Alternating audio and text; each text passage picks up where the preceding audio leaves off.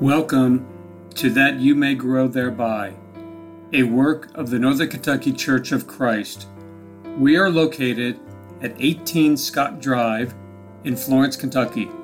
Our phone number is 859-371-2095. You can also visit us at www.nkcofc.com. And now, that you may grow thereby.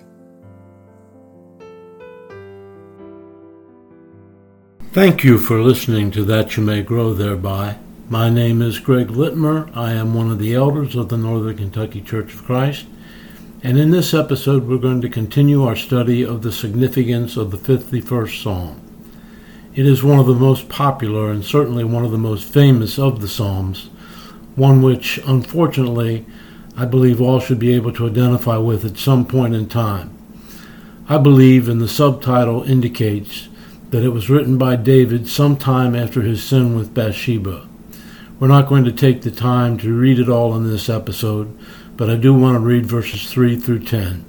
Psalm 51 verses 3 through 10 tell us, "For I know my transgressions, and my sin is ever before me. Against thee, thee only, I have sinned, and done what is evil in thy sight, so that thou art justified when thou dost speak, and blameless when thou dost judge. Behold, I was brought forth in iniquity, and in sin my mother conceived me. Behold, thou dost desire truth in the innermost being, and in the hidden part thou wilt make me know wisdom. Purify me with hyssop, and I shall be clean. Wash me, and I shall be whiter than snow. Make me to hear joy and gladness. Let the bones which thou hast broken rejoice. Hide thy face from my sins, and blot out all my iniquities. Create in me a clean heart, O God, and renew a steadfast spirit within me." Then with the words, "Then the Lord sent Nathan to David," the rebuke of David begins. We'll turn now to 2 Samuel chapter 12, where we will be reading verses 1 through 15. I want us to notice how Nathan makes this presentation, its contents and its approach. Learn how to deal with sin in the life of an individual who has refused to repent, or apparently even acknowledge his sin. Here is the passage. "Then the Lord sent Nathan to David. And he came to him and said, There were 2 men in one city, the one rich and the other poor. The rich man had a great many flocks and herds, but the poor man had nothing except one little ewe lamb, which he bought and nourished, and it grew up together with him and his children. It would eat of his bread and drink of his cup and lie in his bosom, and was like a daughter to him. Now a traveler came in to the rich man, and he was unwilling to take from his own flock or his own herd to prepare it for the wayfarer who had come to him. Rather, he took the poor man's ewe lamb and prepared it for the man who had come to him. Then David's anger burned greatly against the man, and he said to Nathan, As the Lord lives, surely the man who has done this deserves to die, and he must make restitution for the lamb fourfold, because he did this thing and had no compassion. Nathan then said to David, You are the man. Thus says the Lord God of Israel, It is I who anointed you king over Israel, and it is I who delivered you from the hand of Saul. I also gave you your master's house and your master's wives into your care, and I gave you the house of Israel and Judah. And if that had been too little, I would have added to you many more things like these. Why have you despised the word of the Lord by doing evil in his sight? You have struck down Uriah the Hittite with the sword, have taken his wife to be your wife, and have killed him with the sword of the sons of Ammon. Now therefore the sword shall never depart from your house, because you have despised me, and have taken the wife of Uriah the Hittite to be your wife. Thus says the Lord, Behold, I will raise up evil against you from your own household. I will even take your wives before your eyes and give them to your companion, and he shall lie with your wives in broad daylight. Indeed, you did it secretly, but I will do this thing before all Israel and under the sun." Then David said to Nathan, "I have sinned against the Lord." And Nathan said to David, "The Lord also has taken away your sin. You shall not die. However, because by this deed you have given occasion to the enemies of the Lord to blaspheme, the child also that is born to you shall surely die." So Nathan went to his house. Then the Lord struck the child that Uriah's widow bore to David, so that he was very sick. Look at this incredible, eye-opening presentation. God, in harmony with his faithfulness to our free moral choice, has given David time to look at what he had done, to acknowledge his sin and come to him in repentance. But David hadn't done that. In fact, all evidence is that he had closed his eyes to the wickedness and hardened his heart toward God. The narrative indicates that almost 9 months have gone by, and the time has come, as it inevitably does, for a confrontation with the truth. These circumstances call for preaching that can pierce David's heart with conviction and godly sorrow. God, the ever-seeking God, sends Nathan to rebuke the nation's king. What do you say in this type of situation? Nathan's masterful approach has 4 characteristics to it. First, it is inductive in arrangement, and here's what I mean. Nathan tells a story that will lead David to the conclusion that his sin should be punished. It will help him to accurately apply the principle of justice to someone else before he turns his eyes of judgment upon himself. Nathan's story is one of the most impressive inductive sermons to be found anywhere. Second, it is both intellectual and emotional in content. Nathan's words employ a sensible understanding of disobedience, which is interlaced with a deeply touched appeal to the heart. David is drawn into the illustration and forced by its content to give the correct judgment of sinful actions with great emotion. Third, it is clear and unmistakable. With smoothness and precision, the story was told. David cannot help but follow the line of thought. The proper judgment that should be given stood out as clearly as the bright noonday sun.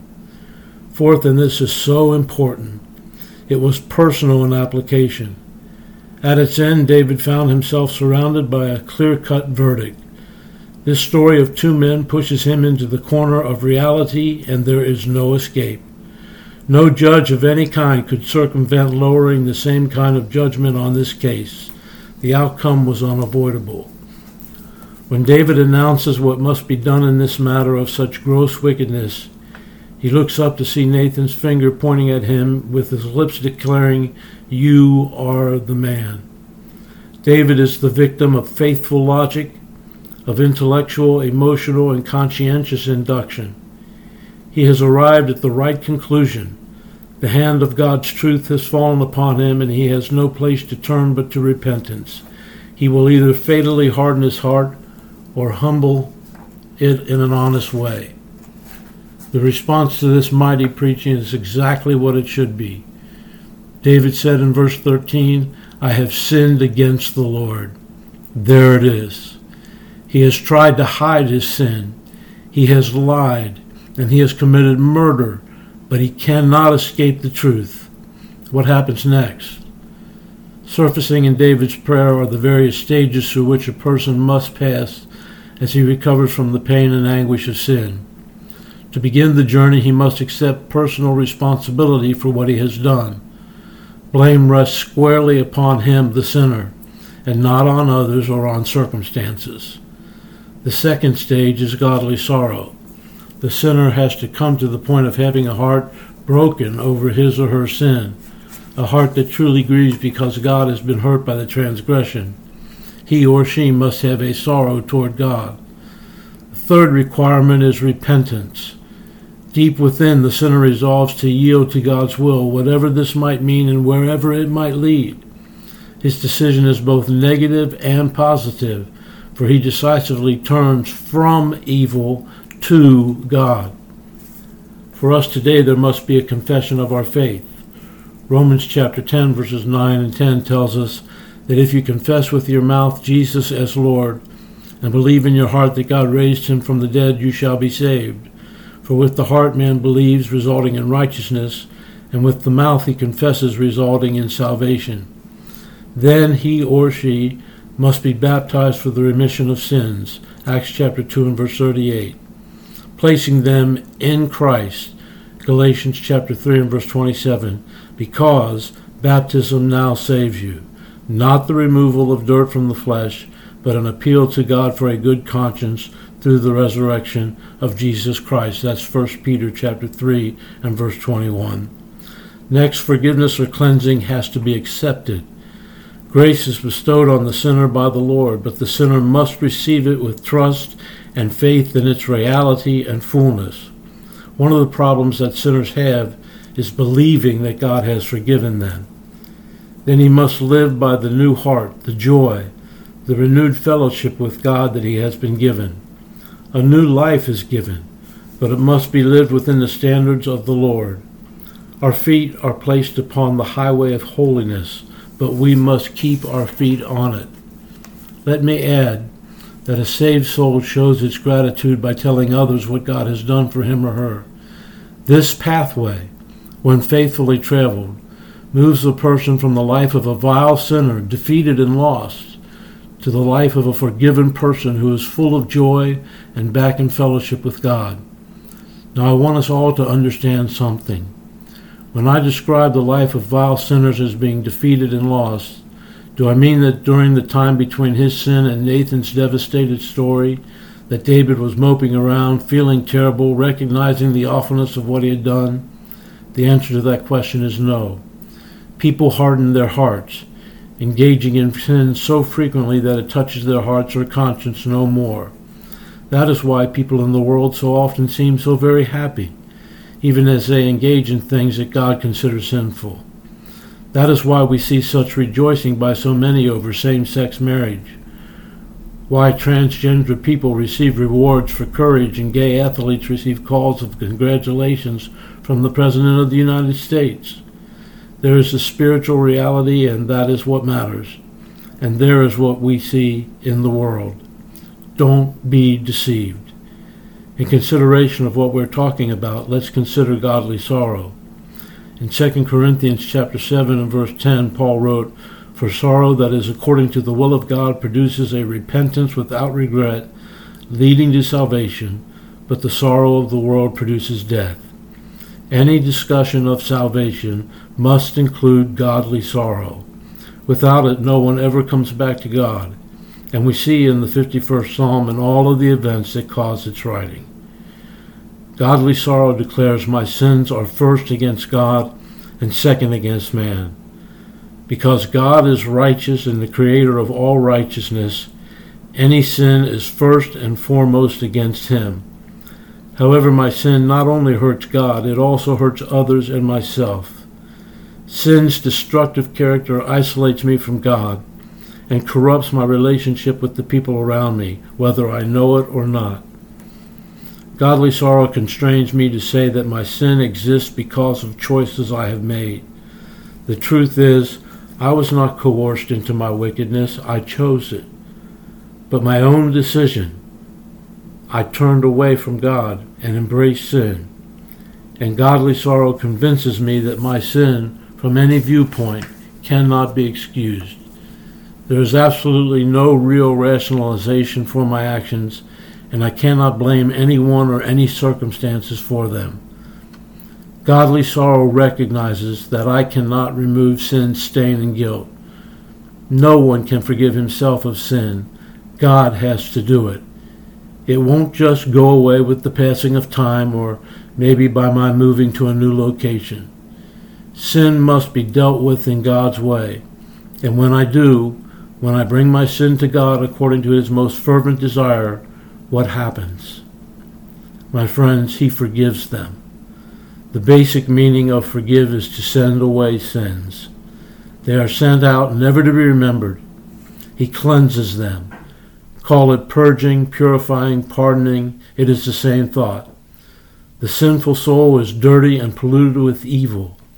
When forgiven, we glisten with the whiteness of souls that have been washed and made pure by God's grace, evident through the blood of the Lord Jesus Christ.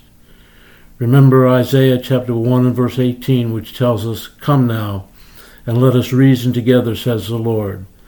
Though your sins are as scarlet, they will be as white as snow. Though they are red like crimson, they will be like wool."